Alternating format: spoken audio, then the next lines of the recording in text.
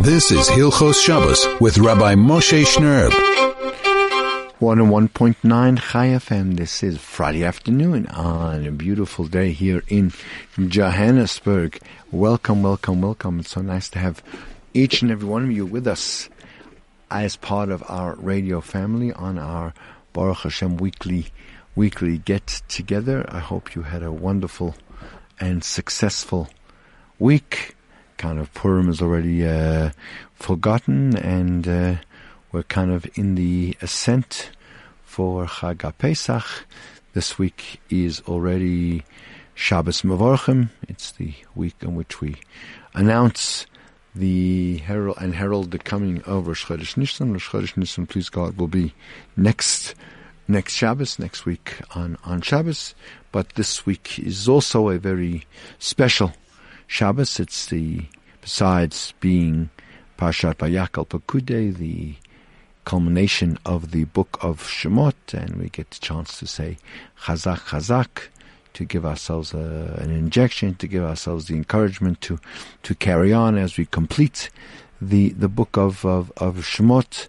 It's also the third of the very special readings that we read leading up to Pesach. It's a Parshat Parah, where we read about the laws of the Parah Aduma, of the red cow that needed to be processed and prepared so that the Jews who might have become defiled through some contact with dead bodies, but now needed to purify themselves so that they would be able to perform and carry out all the rites and rituals of the Pesach, including and especially the Korban Pesach, a special Paschal lamb that will be brought as part of the ceremony, both in Egypt and then later on in Israel, certainly in the time of the Beit HaMikdash.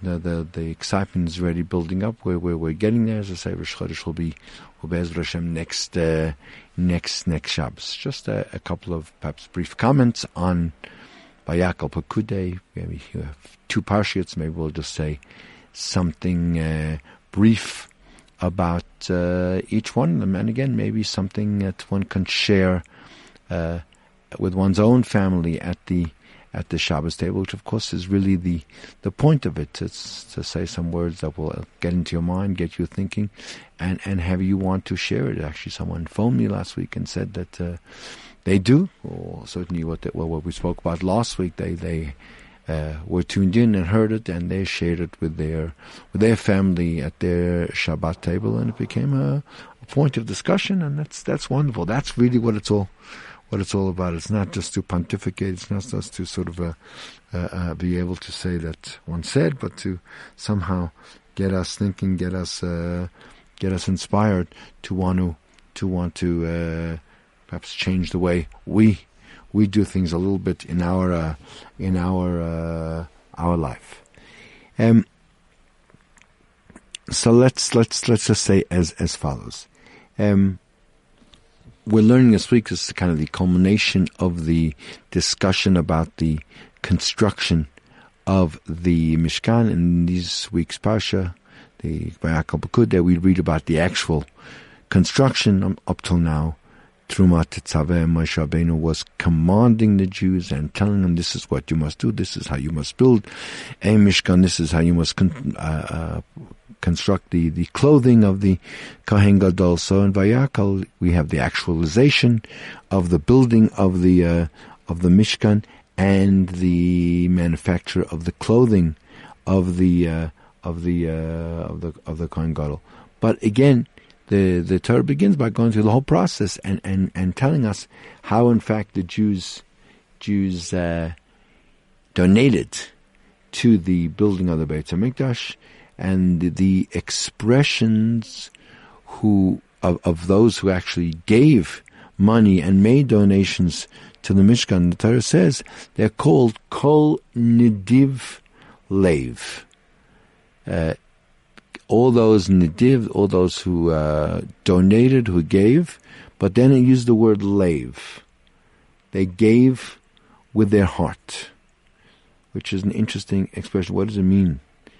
So the rabbis, the Chazal, explain this pasuk that when a person wants to give, when a person is thinking, is planning to give money, but and he wants to give it, let's say, to a holy cause. Let's just, for the want of a good example, in the time of the existence of the Beis HaMikdash, he'd like to make a donation to Hekdesh, to the actual Beit HaMikdash treasury.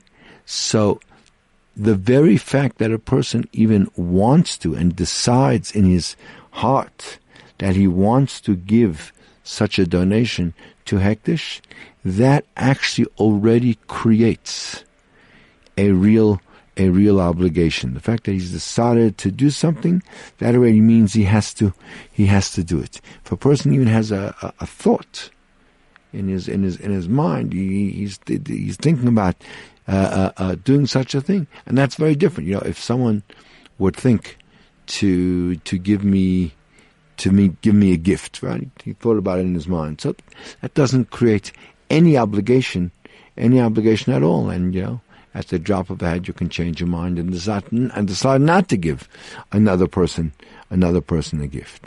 But when we're talking about a donation being given to Hashem, to a godly cause, to Hekdesh, so the moment it's in a div leiv, the moment your heart has decided, your heart has come to the conclusion that you want to do something for HaKadosh Baruch Hu, so that already has the status of an nedava, that you've already given it, you've already donated it. In fact, that's actually already written in the Gemara.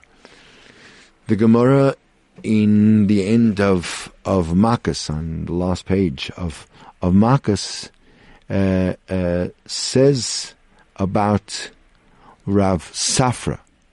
Rashi, in fact, brings around it that it says there that I think it's brought down in the Shiltus of Rav Hai, that it once happened with Rav Safra that he had an item that he wanted to sell, and maybe he advertised, and now someone came to buy the item. But when this person came, Rav Safra was busy reading the Krishma, and the person says to him, "Will you sell me the object for such and such an amount?" And Rav Safra didn't respond to what he was saying, because he was busy saying Shema. He was busy talking to the Rabbi Shalom, and he wasn't going to interrupt to answer this person. However, the potential buyer construed the silence as disapproval. In other words, he thought Rav Safra wasn't happy with the price, and he therefore counter-offered and offered even more money, and again was met with silence, and kept going up until finally, when Rav Safra was finished saying the Shema, so he said to him, "Look, take the object for what you originally offered me. I accept from you the very, very first price." Right? Why the first price? Why did he accept that? Because that was his undertaking balev. That was his undertaking in his heart. He was ready when he heard the first offer. He was ready at that point already to accept it. And in fact, he would have accepted it. The only problem was that he was still saying Shema, so he had to be quiet. He couldn't respond. But at no point was he upset with the price, and he actually agreed to the price. The Gemara comments about Rav Safra and applies to him the pasuk of V'doiver emes bilvavai. Literally, he speaks truth in his heart, which means that the emes that was in his heart, whatever he had undertaken to do, that's what he kept to, which is a tremendous level of greatness. The moment in his heart he accepted something, he went with it and wasn't prepared to accept any more money. The Maharsha there says something quite amazing on this on this Gemara. You know, it says when you learn this Gemara on a basic level, you get the impression that what are we learning about Rav Safra? What's the great ideal that comes out from this particular behavior of Rav Safra? Was his tremendously honed, this tremendously developed sense of truth, sense of emes, that he kept to his word. Once he said he was going to do it, right? That this concept of doiver emes, belvave, once his heart had concluded that he was going to do something, that he was such a person that for him, being emistic and keeping to his word was so important that his original undertaking in his heart to accept the first price, that became for him his obligation, and he wouldn't budge for it. However, the Maharsha learned slightly different. The Maharsha wants to learn that there's something else we could even learn from Rav Safra. Says the Maharsha quotes the Mordechai, who says that the very special midah, the very special quality of Rav Safra was something else entirely. What does he say? He says about Rav Safra, he says, Afla Hedyot, he says, even when dealing with a regular person, Haya Makayim Achshavtai, that even when dealing with a normal person, whatever his original thought process was, he kept. Kedin, as would apply to Hektish. In the same way, the dim machshava bilvat by Hektish. That says the Maharsha that by Hektish, as we said, the very, very fact that a person has determined in his heart that he wants to make a donation or do something or have some kind of dealing with Hektish, that is considered already binding on a person. Rav Safra was on such a level that this kind of conduct didn't only operate when he was dealing with holy things, it operated with every interaction and every dealing he had with every single human being. That there wasn't that oh yeah, with him I can negotiate, I can play. No. Every Hedyot, every normal person that I have to deal with, I look at him as if he is hektish, as if he is a holy entity. And when I make an agreement, when I say I'm going to do something, it has the same binding effect on me as it would if I was actually dealing with hek. You know, it's saying to us that Rav Safra was very, very different than some of us. And some of us are, you know, when we are very, very compartmentalized. You know, we have things that are kind of our mundane things, our kind of our devorim shel choil that we do, and we have certain ways of behaving ourselves, and there are other things that we have which are items of kedusha, and we behave differently.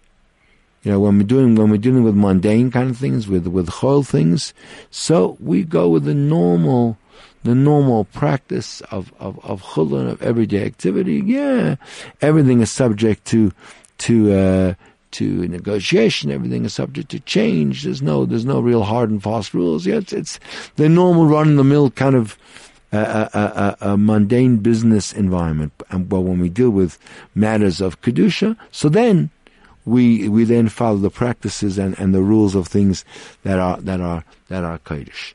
The chiddush that Rav Safra was telling us, says the Mahasha, was that he practiced in his entire life that everything he did, he saw as a davar shebekdusha. He saw as being something holy. Whatever he did, he saw it as part of his avodas Hashem. And we see that there is such a concept of living like that. The Gemara says the Hasidim or Rishonim, the great Jews of former times, in time of the Beit HaMikdash, they would even eat a regular mundane grain that was theirs, that didn't have any holiness. They were careful to eat it with the same rules and the same laws of purity as they would eat even teruma or things that were sanctified. And that was even ordinary foods. They treated with the stringent laws, the strict laws of tumah and taira, of purity and impurity, same as would apply to holy things. Now, what does that mean? I mean, there really is no such thing as special laws of tumah for chulin, and surely the laws of hekdesh apply to hekdesh and not to mundane things. So, what does it mean that these great people, right, that they conducted themselves on such a level where even something that was mundane was treated as if it was hektish? So I think that's exactly what it is we're saying, that it's an attitude that everything that a person does, so he acts as if this is a holy matter, as if it's something that's kodesh, something that's sublime, something that's beautiful. That's what Rav Safra is teaching us. Even in his interpersonal relationships, even in his financial dealings with any person, with any customer, with any supplier, with anyone, he continued to conduct himself as if he was dealing with the highest authorities, as if he was dealing with hektish itself. So that's the concept of Nediv Leiv, where everything he did and everything he looked at as being a holy item. There was, in fact, in his life no chol, no mundane. Everything was perfect and sublime. And just quickly to say something on Pekudei, perhaps on the very first word of the parsha, Eileh Pekudei Mishkan Ha'edus. So it is very, very interesting.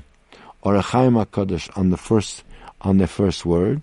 So he says the whole building, every single thing that was done in the manufacture, in the service of the Mishkan, was directly related to somehow gaining atonement for the Jewish nation from the sin of the Egel HaZahav, of the golden calf. He says the word Eileh Pekudei, these first two words of Pekudei, correspond to the words that we had in last week's parsha, where the Jews were dancing around the Egel, and they were saying, Eileh Elohecha Yisrael, this is your God. The one Eileh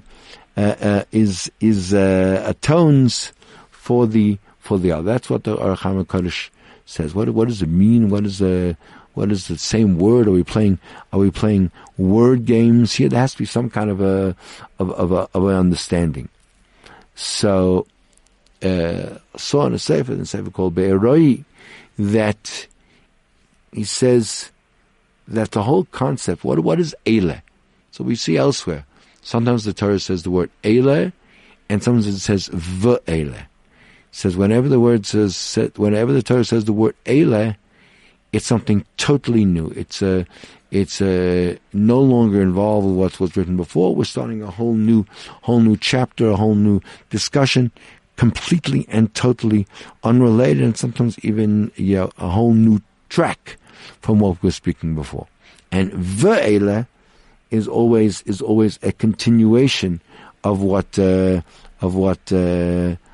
before, right? When it says eile, it's almost like an exclusion of the other things that were described before. Otherwise, it could have also used the word ze or zois rather than the word eile.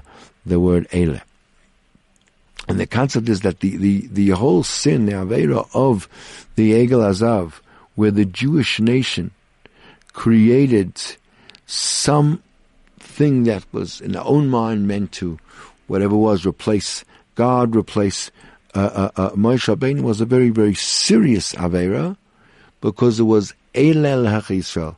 The Eile counteracted and cancelled everything that existed until now. This egel, the item that you're now serving, is now to the exclusion of what you had until now. No, the scheit of the egel is changing from what you had until now. You're kind of distancing yourself from God and involved in that.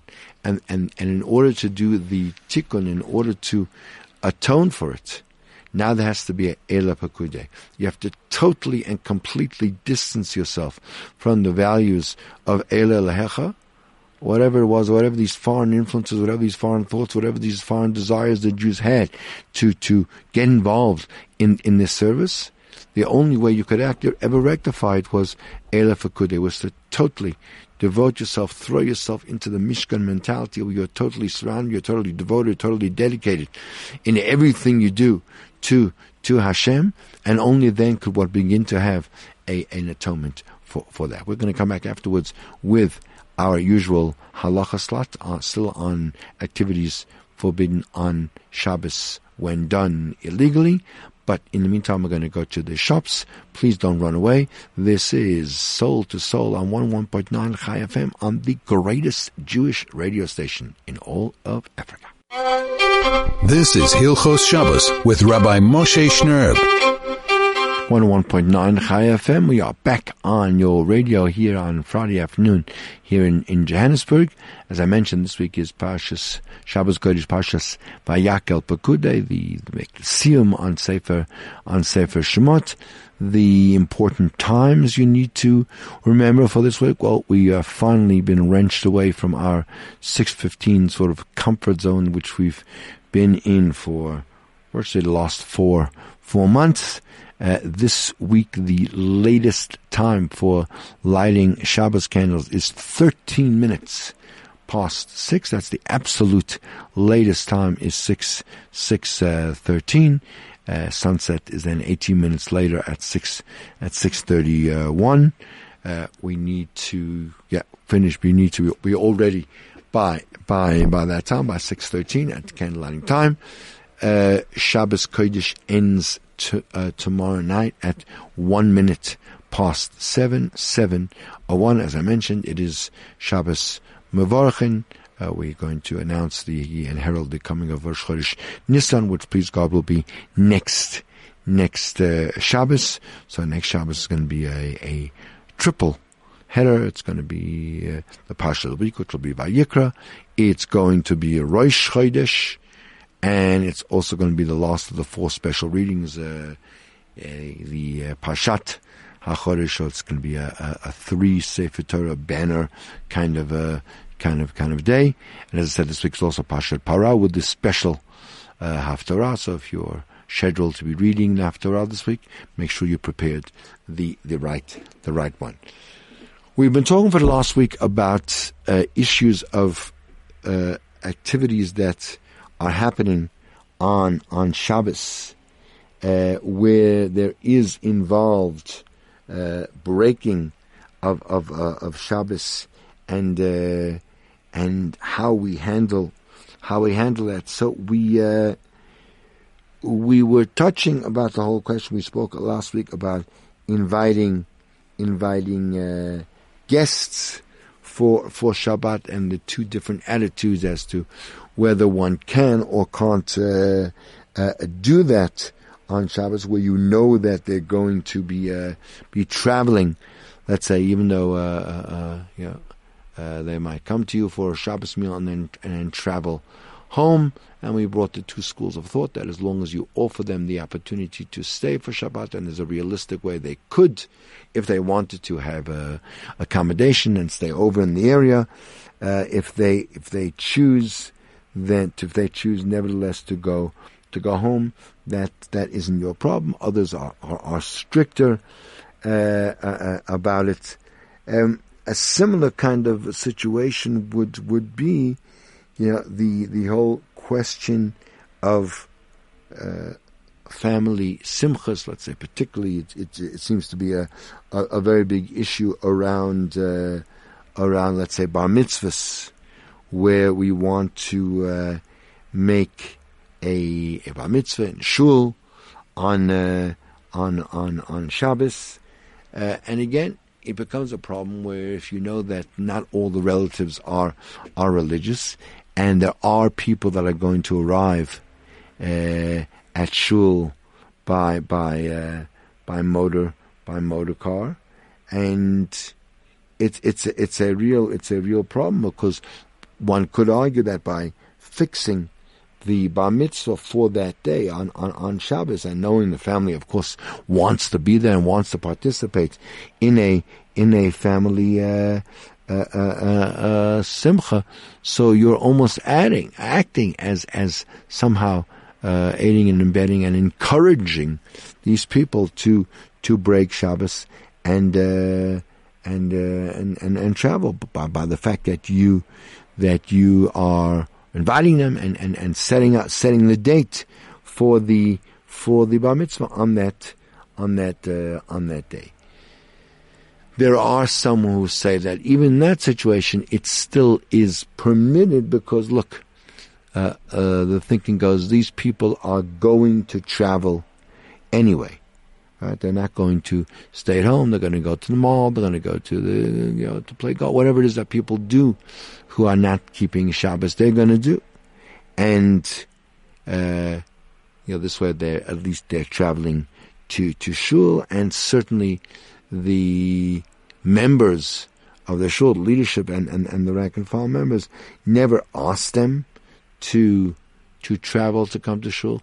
Probably on the contrary, they'd be much happier if all these guests would walk to shul and come on foot and not drive. So there again two ways of looking at it. I mean, practically speaking, and that's why there are some people who, knowing when that is the situation, will endeavor to find some way maybe to look for another opportunity to make a bar mitzvah where it wouldn't involve a Shabbos. There are often days during the week. Well, we read the Torah every Monday and Thursday, and sometimes there are extended periods where we read, on Hanukkah we read for 8 days straight, and there's Rosh Chodesh, and there are different occasions where during the week we read the Torah, and perhaps for the child to be called to the Torah, to read the Torah, and to have the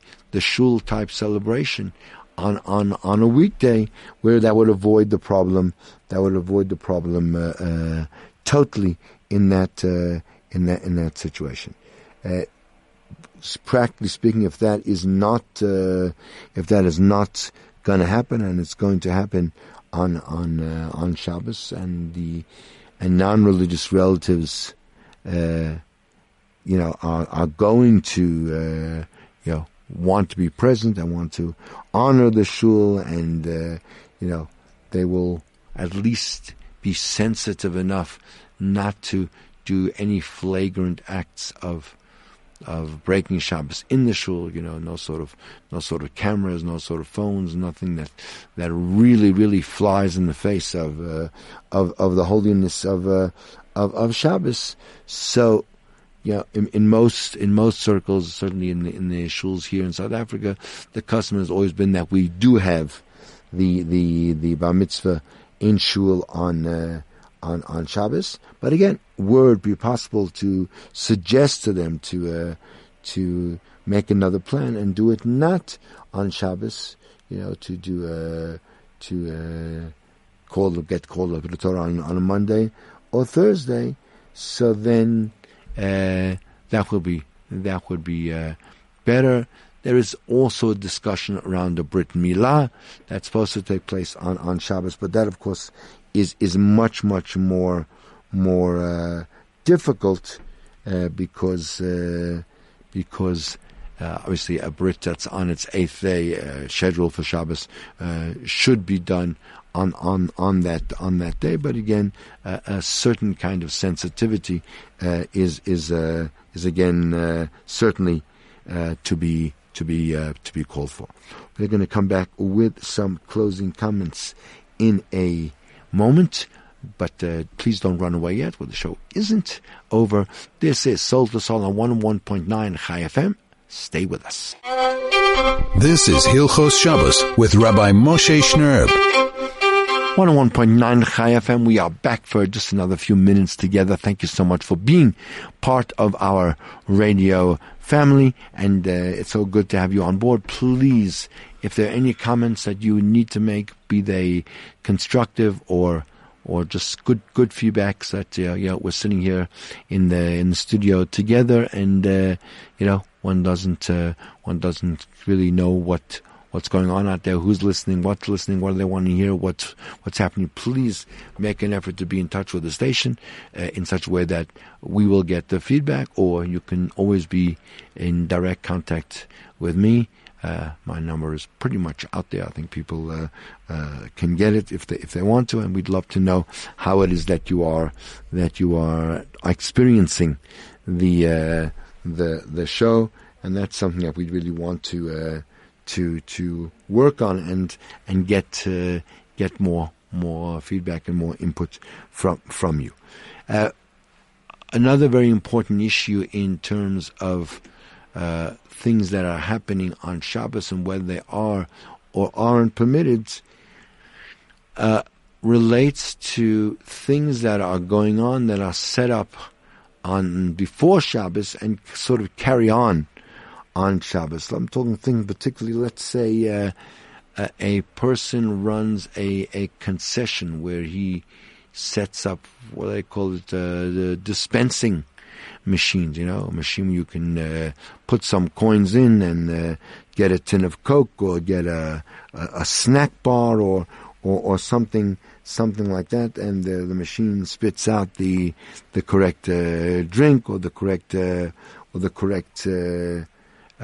food. So if a Jew is the proprietor of that machinery, so what is the issue of getting benefit of being able to use the money that comes in on Shabbos? So there the ruling seems to be that if most of the customers in that area, most of the clients who would buy from that machine would be Jews, so then you would have to turn the machine off and make it not usable on Shabbos, because again, by having your machine running and knowing that Jews are the predominant customers, you are also then somehow providing them with the means of breaking Shabbos. However, if it's in a really sort of pedestrian area where